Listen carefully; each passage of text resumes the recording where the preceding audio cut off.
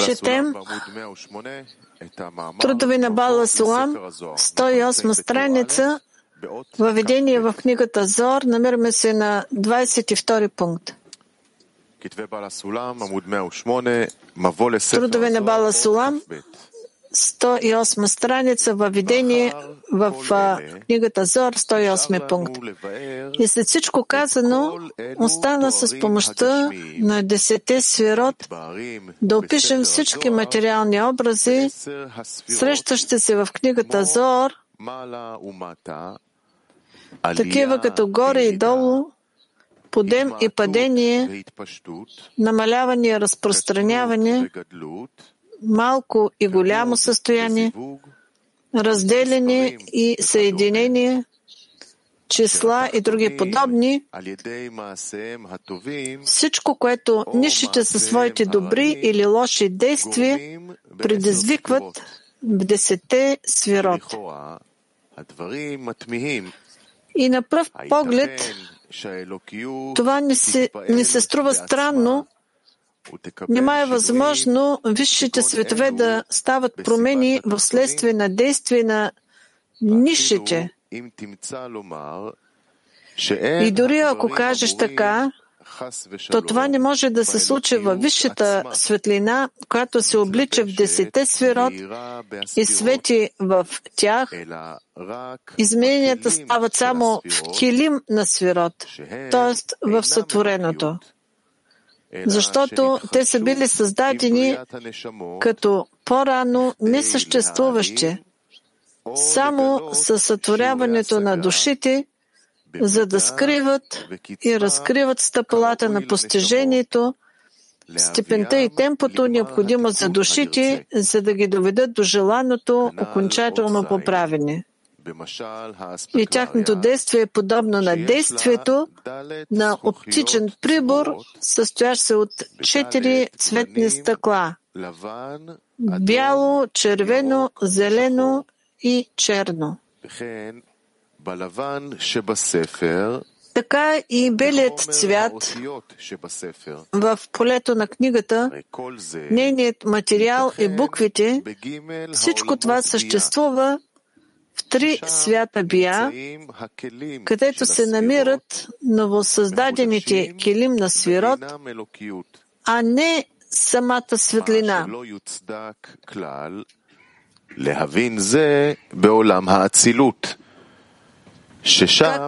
Как може това да бъде разбрано в света Ацилут, където килим на 10 сферот по своите свойства представляват пълно подобие на светлината?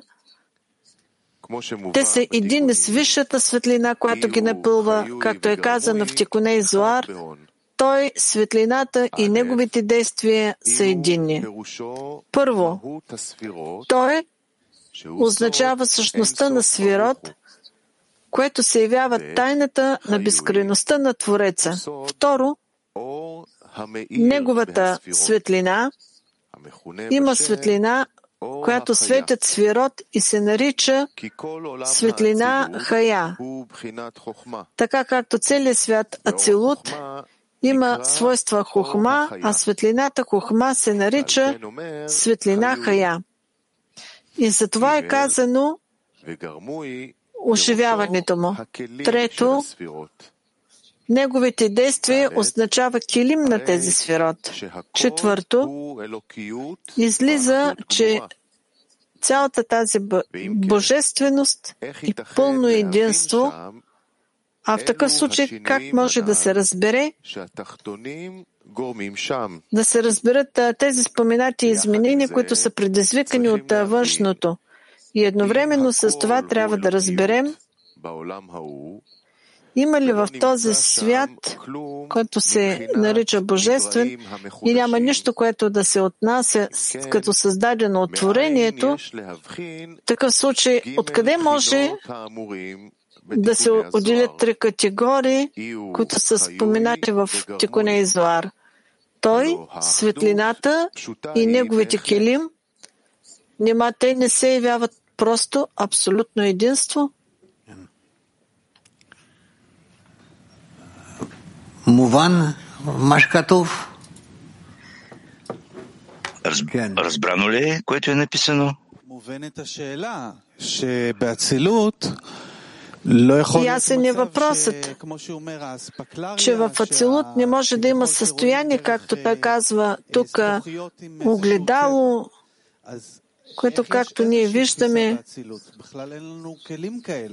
когато ние гледаме през различни цветни стъкла, ние нямаме такива килим. Това е този въпрос, който е представен, както е казано. Аз не зная. Ацилут. Ние не го постигаме, освен чрез световете Брия, Ецира и Асия. И тогава, когато ние достигаме в света Ацилут, тогава ни се вижда, че се разкрива в трите светове Беа. Още? Аз ще разкрия този въпрос още повече. Той говори тук, че той и Килим, светлината и Килим и същността им, това говори за това, за което собствено ние не можем да говорим. Как различаваме светлината на Свирот, след като ни виждаме тези, че ни възприемаме четирите факта? Ще видим по-нататък. По-нататък ще видим. Запиши въпрос в страни и ще видим. Както е написано тук, че в света Ацилут, също така и Килим, които са абсолютна божественост, по отношение на какво той има предвид продължение на разпространение на световете или това разпространение, което идва свише. По отношение на какво е пълната божественост? Процес, продължение на процеса, когато света Ацилут се нарича безкрайност, или по отношение на поправенето, края на поправенето? Разбира се, относно крайното поправене. Светът Ацилут се смята абсолютна божественост по отношение на Гмар Тикун ли? Да, но нека да видим. 23 пункт. Да, 23 пункт. И за да разберем това, следва да се спомним казаното в пункт 17, където се обяснява, че същността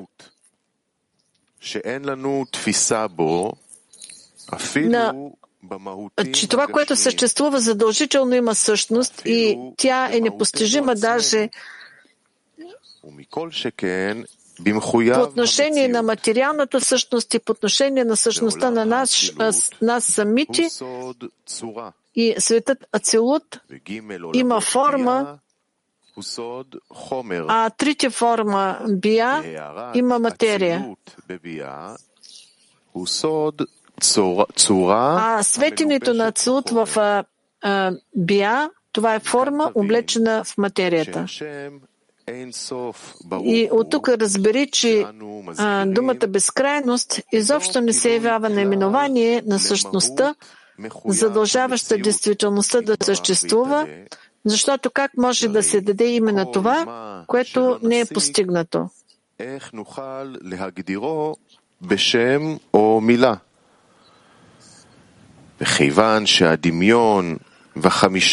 Доколкото фантазията и петте сетивни органа не са в състояние да възпроизведат нищо отнасящо се към същността, дори в материалния свят, как тогава е възможно мисълта или думата за него, за когото е казано, задължаващият действителността да съществува. И трябва да разберем на именованията на света на безкрайността, така както не е определено от третото ограничение, където се говори, че всичко казано в книгата Зоар е само по отношение на душите. Така че името на света на безкрайността не изразява същността на задължаващия действителността да съществува като такава, а насочва към това, че всички светове и всички души са включени в него, в замисъла на творението, за което е казано. Краят на действието е в първоначалния замисъл. И той се явява връзката на цялото творение като цяло до окончателното поправене, съединено в Твореца в името свят на безкрайността. Безкрайност. И това е, което ние наричаме първо състояние на душите, когато всички души съществуват в Твореца, напълнени с всички наслаждения, чиято окончателна големина ще получат в състоянието на края на поправенето. אשר יקבלו בפועל בגמר התיקון. עיין שם היטב ואין להכפיל דברים. שאלות? זה ברור. כן? въпроси? מה זה מחויב המציאות? Какво означава задължително съществуващи? Твореца. Но той използва това име, има причина, той говори задължително съществуваща причина. Той е източник на всичко. И така е формирало. Поради неговото желание всичко се е формирало. И когато ние говорим за безкрайност, ние говорим и нещо, което е над ацилут. Да.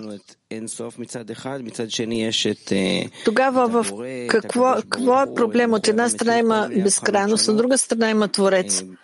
Благословен и задължително съществуващ.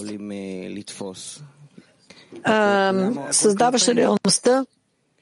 Как можем да разберем това? Но това е всичко относително на нас. Това е кабалистите са постигнали по определен начин и са дали тези наименования. И какво ни дава това? Къде е нашата граница? До каква степен ние можем действително да възприемем? Защото Баал HaSulam тук се опитва да определи, че ние не можем да постигнем същността и също така тази част. אנחנו עובדים עם אין סוף, אבל פה הוא אומר לנו שאין לנו קשר עם זה. Без материал, т.е. формата, той говори за безкрайността, ние нямаме връзка с това и това обърква. Нашата връзка с Твореца се нарича безкрайност, но той се намира над ацилут и над бея. Да. Какво означава това? Това означава, че всъщност ние нямаме постижение на безкрайността. Постижение това е без граници, а ние сме в определени граници.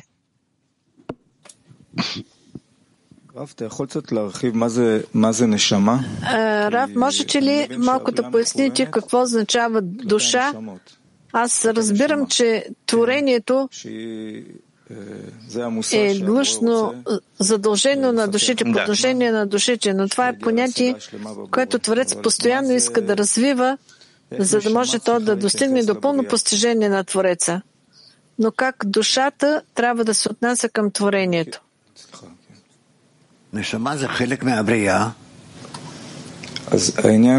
Душата е част от творението. Тогава каква е разликата между това да бъдем включени или да бъдем част или да бъдем самото нещо? Всичко зависи от това, как ти различаваш това, как ги изучаваш. Когато аз гледам на творението, аз трябва да почувствам, че това е част от мен, че това съм аз. И какво трябва да кажа? Че това е, което Творецът е сътворил, аз просто се включвам в него. Не. Душата, това е творение. И от това, че тя е отделена от всичко, то душата, това по принцип е същността на творението. Тоест, творението трябва да се дължи от тези две страни. От една страна това, което е в творението, от друга страна това, което включва самото творение ли? Не, това зависи от нивото на възприемане. Извинете, защо аз питам това отново и отново? Как трябва да се отнасям към творението? Какво имаш предвид, когато говориш творението? Какво имаш ти предвид за творението? Аз разбирам, че трябва да достигна до състояние, което отдавам наслаждение на Твореца чрез това, което Той е сътворил. Но не знам как да се отнасям към това, което Той е сътворил. Как това се отнася към мен?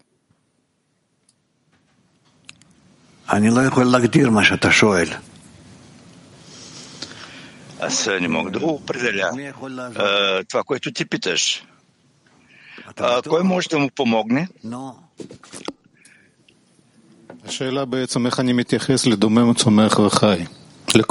Въпросът е в това, как аз се отнасям към неживото, растително и животинско ниво, когато това е, което аз разкривам всъщност в светивните си органи. Има това понятие, когато се съединяват душите, а въобще съединяването на душите бърка много. Хубаво.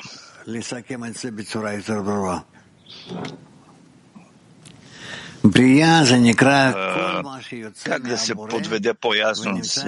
Творение се нарича всичко, което излиза от Твореца и се намира извън него. И на нас това не е дадено като възприемане, като възприятие. Аз чувствам, че Творецът ни е дал възможност да се включим в усещането всичко това, което Той е създал. Цялата тази огромна реалност просто да включим в една мисъл. Но аз не знам как душата, къде се намира тя. Това се отнася към творението. Тя е творението ли? Това е нещо, което е извън творението ли?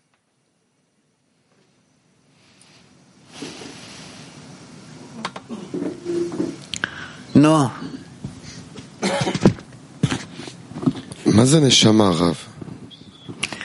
Какво е това душа?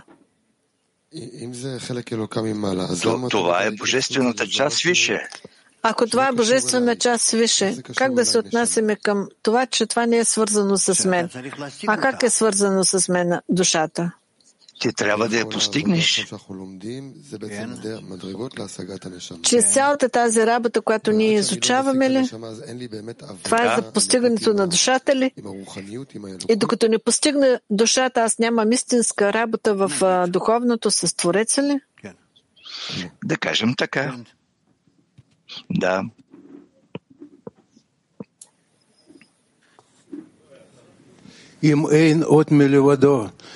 Ако няма никой освен него, то как може да бъде, че нещо произлиза от Твореца и се намира извън него?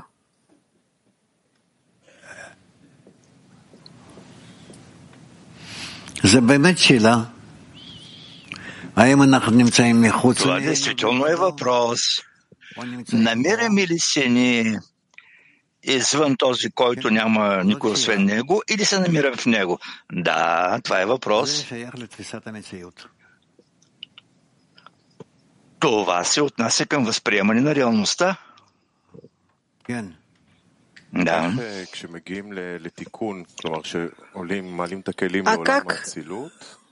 Когато достигат до поправени, се издигат света Ацилут и там Килим и светлините са в пълно единство. Как може още да се определи, че има нещо над това, т.е. безкрайност?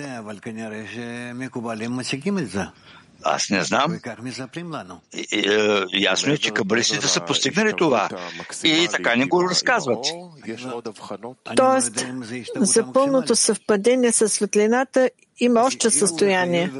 Аз не знам максимално ли е това съчетание, неговата светлина, келим и това, което е единно, това е над света Ацилут.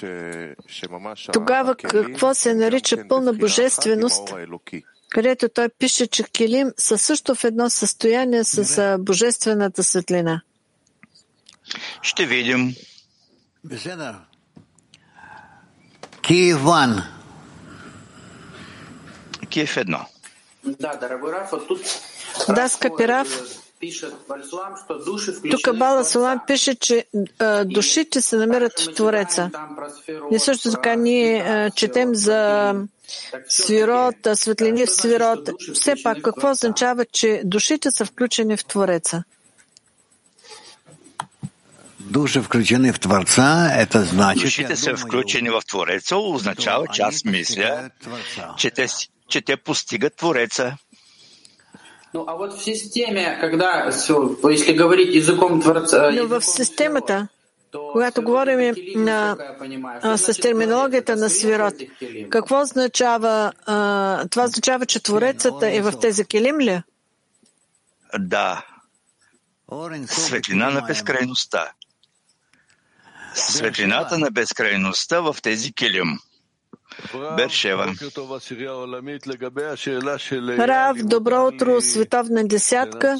Що се отнася въпросът на Ияль?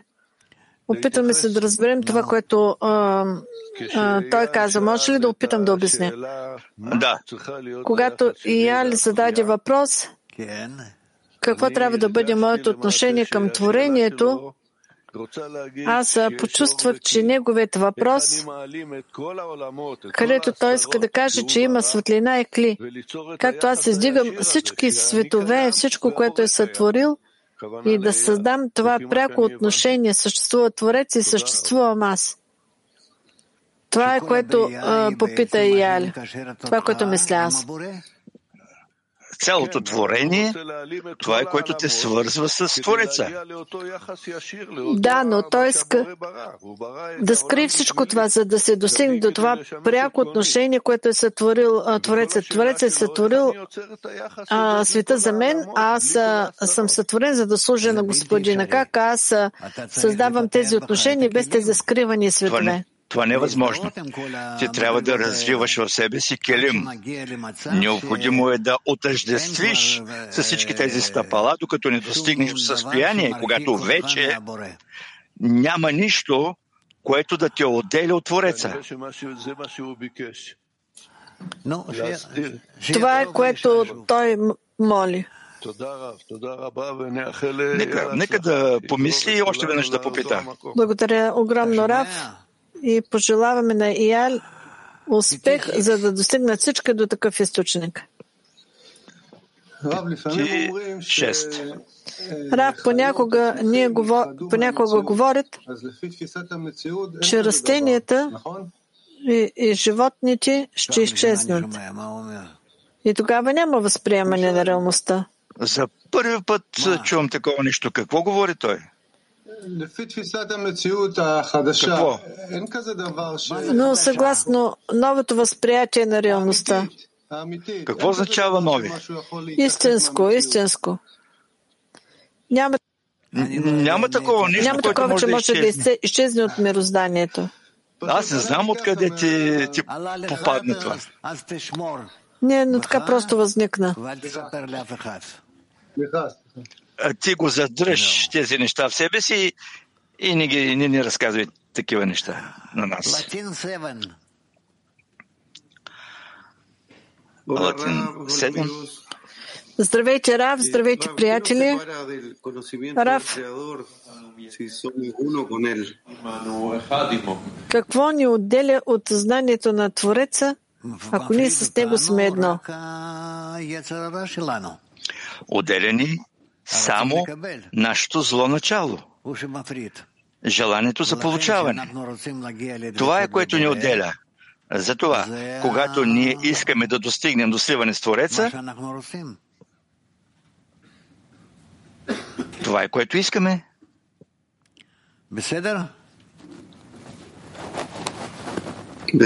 Хубаво. Мерказ 1. Прекрасно. Мерказ 1. От какво се състои нешама?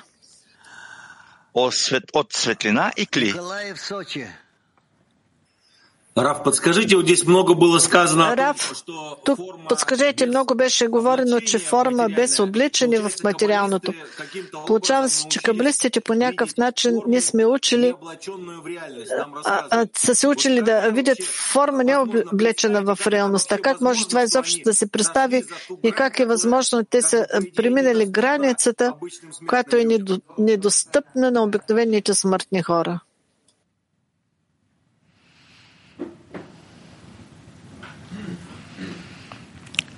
Не знаю. Постигнем и скажем. Не зная. Ще постигнем и ще кажем. Но за сега не знам. Това всеки ли може да постигне или само някой, който... Всеки притежава особени способности. Но ние, които се занимаваме с вас тук, с потенциал всички ли имаме? Потенциала притежават всички. Яков. חבר שאל לגבי אין עוד מלבדו. מצד אחד, другарят попита по отношение няма никой освен него. Тоест, от една страна, творението трябва да достигне до възприятието, че няма никой освен него, че това напълва цялото мироздание, а от друга страна дават на човек усещането, че той е извън творението, извън, че той е отделен и даже не може да възприеме това, че е извън това възприятие. Как това служи на творението, това възприятие, тези два вида възприятия, как служат на целта на творението? Ние можем да разберем световете и това, което е в тях. Ние сме в състояние да говорим за Твореца, който влияе на световете и това как ги е създал. И ние сме в състояние да говорим за себе си. Как ние се променяме и в съответствие с това, как постигаме световете. И това е нашето ограничение. А от всичко това, което ви описахте сега, това възприятие на творението може да различава световете. Така че в него да има усещане и независимо от това или всъщност въпреки това няма никой освен него. Тоест при всичко това, това не е негово определение на състоянието, а той просто се привежда в движение от това възприятие. Това правилно ли е, че аз чувствам, че тук има две възприятия, че има цел на творението, че има някой, който възприема, няма никой освен него. Това няма никой освен него. Има ли място за творението? Не. Кой допълва тогава? Кой възприема световете и състоянията? Този, който възприема, той възприема. А този, който определя по този начин, това се нарича творение. И тогава как в тази насока чувства, че няма никой освен него? Доколкото той разкрива Твореца чрез своето постижение, така и го назовава, нарича. Аз ще помисля за това. נראה לי גם מהשאלה של אייל הייתה לי תחושה, וגם זה שיש איזשהו בלבול קטן. Мен ми се струва, че въпросът за Ял, аз също имах такова усещане. Тук има огромно объркване. Това, че ние се намираме тук в някакво усещане, че има нещо, което е голямо, цялостно, това все още няма никой освен него на кабалистите. Няма никой освен него е чрез възприемане на отдаването в него, в света на отдаването. А няма никой освен него е това, че аз се наслаждавам с нещо огромно, но това в целия свят съществува. Това е противоположно на истината, няма никой освен него. Това не е истината. Хубаво. Да.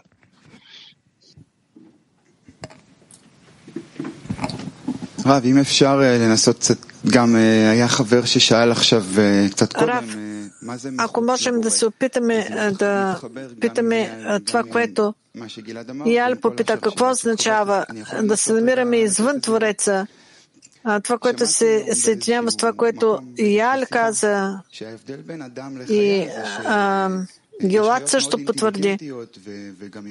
Ето аз, примерно, днеска чух, че по отношение на растенията и животните има огромна разлика. Даже сред животните имат по-голяма чувствителност, но това ни отнема това, че Творецът има огромно знание. Имаме огромен механизъм за контрол. И сега Догаря попита какво е това извън Твореца.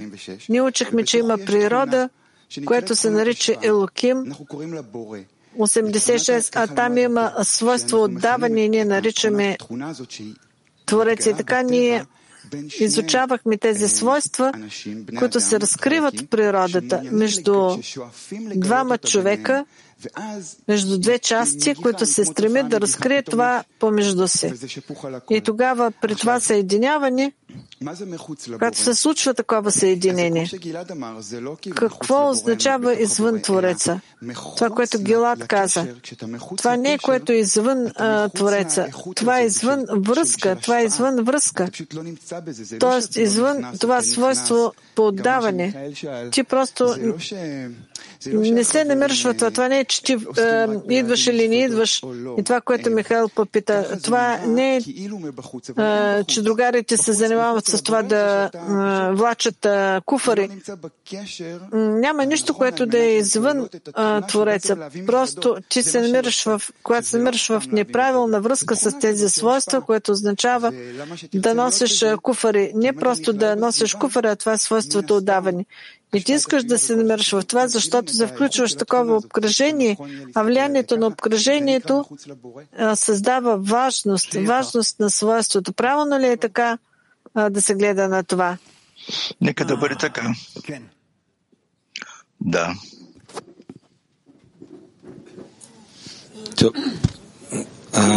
הבירור כאילו קצת מתפתח. האם באצילות ето изясняването Ацилут, отношението между сферот. Това е в пълна тъжественост, в пълно подобие ли? Какво означава пълна тъждественост?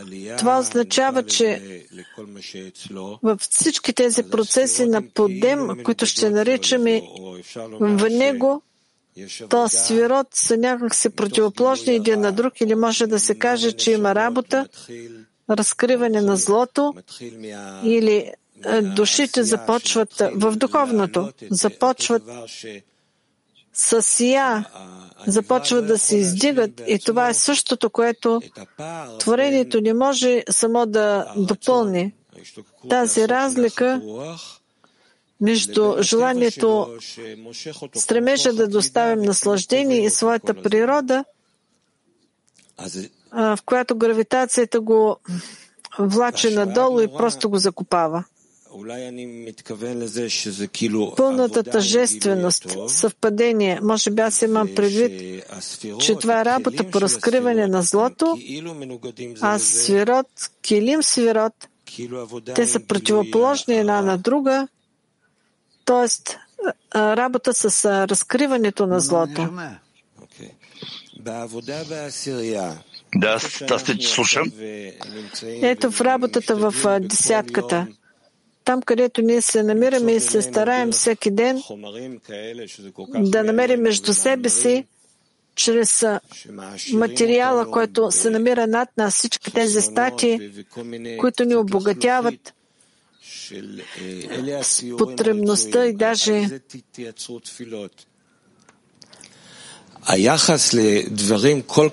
това създава молитвата, това отношение към такива висши неща, това, което ние четем тук. Правилното отношение, или както Ял попита, правилното отношение към това понятие, кли, което може да удържи цялата тази безкрайност, душата, Тоест, най-нисшата точка на това отношение. Това винаги ще се нарича молитва. Тоест, аз не съм дошъл до молитва и не съм дошъл до правилно отношение ли? Да.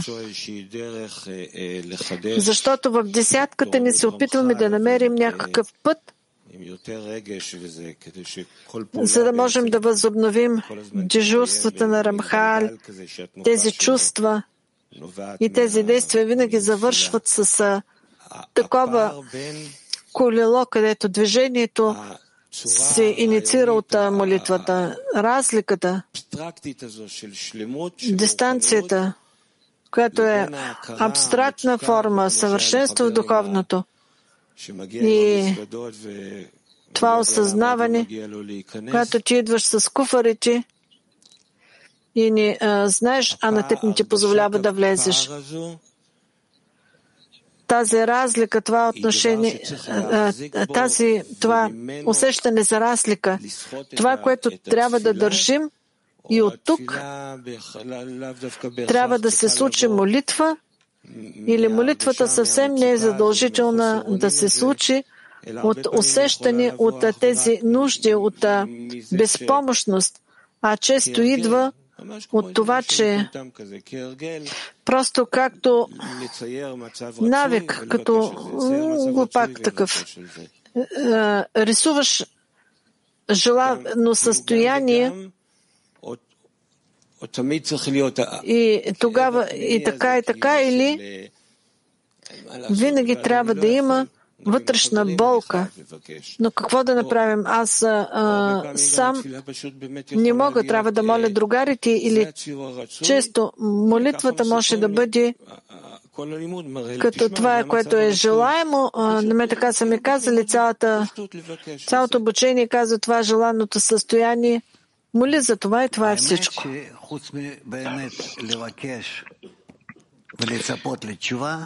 Всъщност, правилно да се говори, трябва да се моли и да се очаква отговор. И да се разкрие повече от това, няма какво да правим. Постоянно трябва да се молим. Ти какво искаш? Рав, имаше такъв въпрос. Какво е това по принцип творение? Правилно ли да се каже, че това е поправена душа? Че това е правилно съчетание Малхут и 9 първи? Да.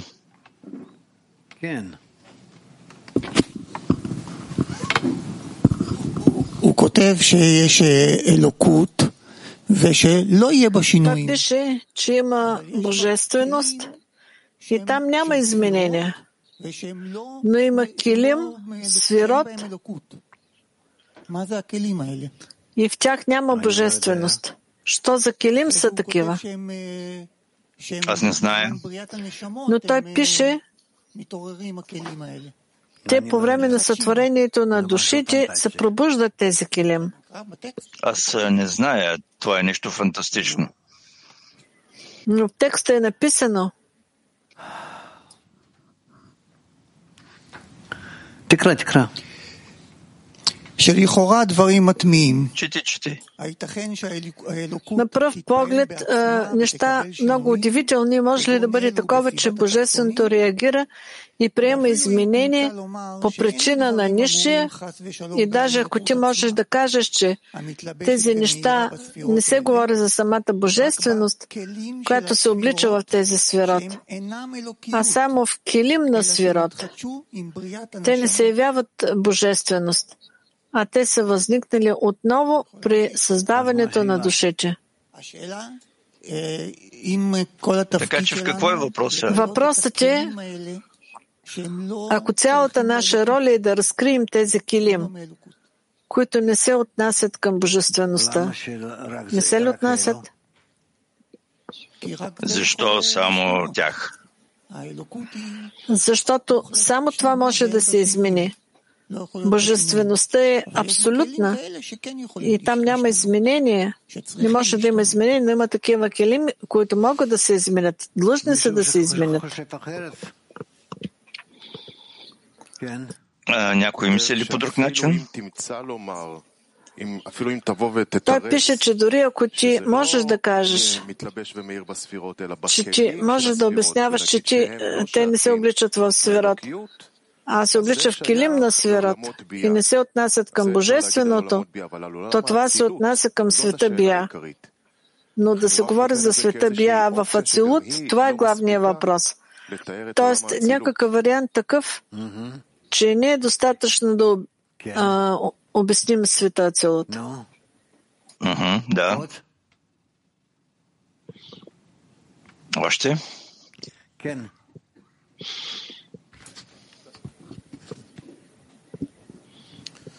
Ну, по-моему, не се изменя нищо, освен нашето възприятие на реалността.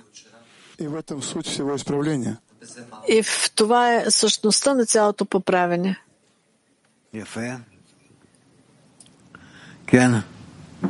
Хубаво. Може да добавя също, че Творецът може всичко може да направи. Той има и сили. Той е сътворил цялото творение, но от друга страна той е скрил себе си до такава степен, с всички свои способности, напълно е скрил себе си и ни е дал тази тънка нишка, свобода на избора и се полага на нас, опира се на нас, на всички 100%, така че ние да изпълним целта на творението, да достигнем до него. И това е нещо, което просто е невъобразимо.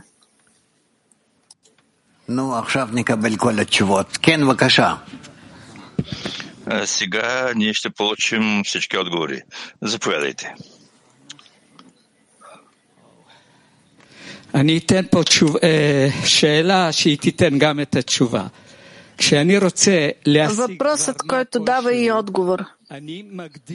Когато искам да постигна нещо, аз определям само в съответствие с килим и с постижението. Това правилно ли? Аз така я разбрах. Да.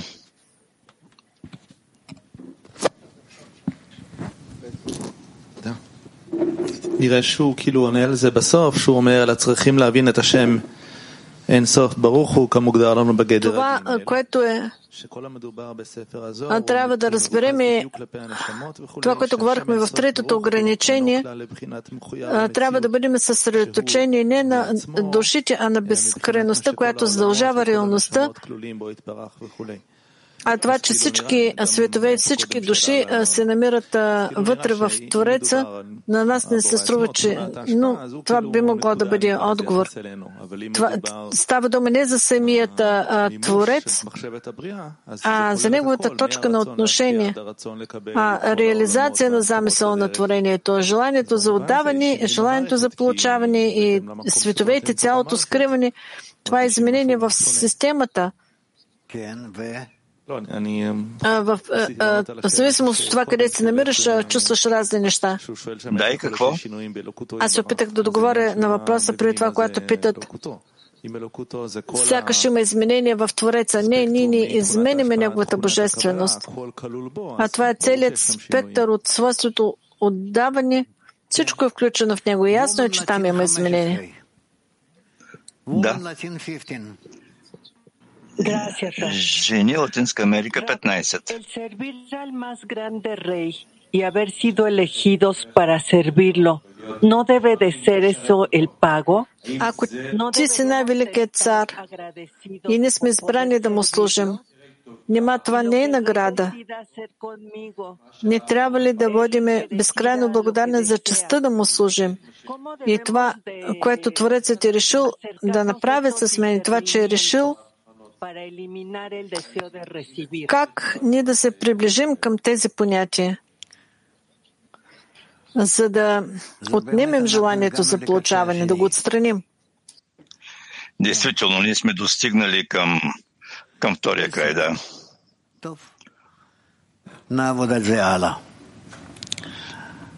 Да. Добре, ще работим и по-нататък с това. Всичко. Разписание на транслирането. Ние сега ще се спустим на трапеза. В 11:45 подготовка към дневният урок, 12 урок и ще завършим с песен. ויחד לבבנו לאהבה וליראה את שמך והארנו בתורתך ודבק ליבנו במצוותיך ויחד לבבנו לאהבה וליראה את שמך שלא נבוש ולא ניקלם ולא ניקשב לעולם ועד שלא נבוש ולא ניקלם ולא ניקשב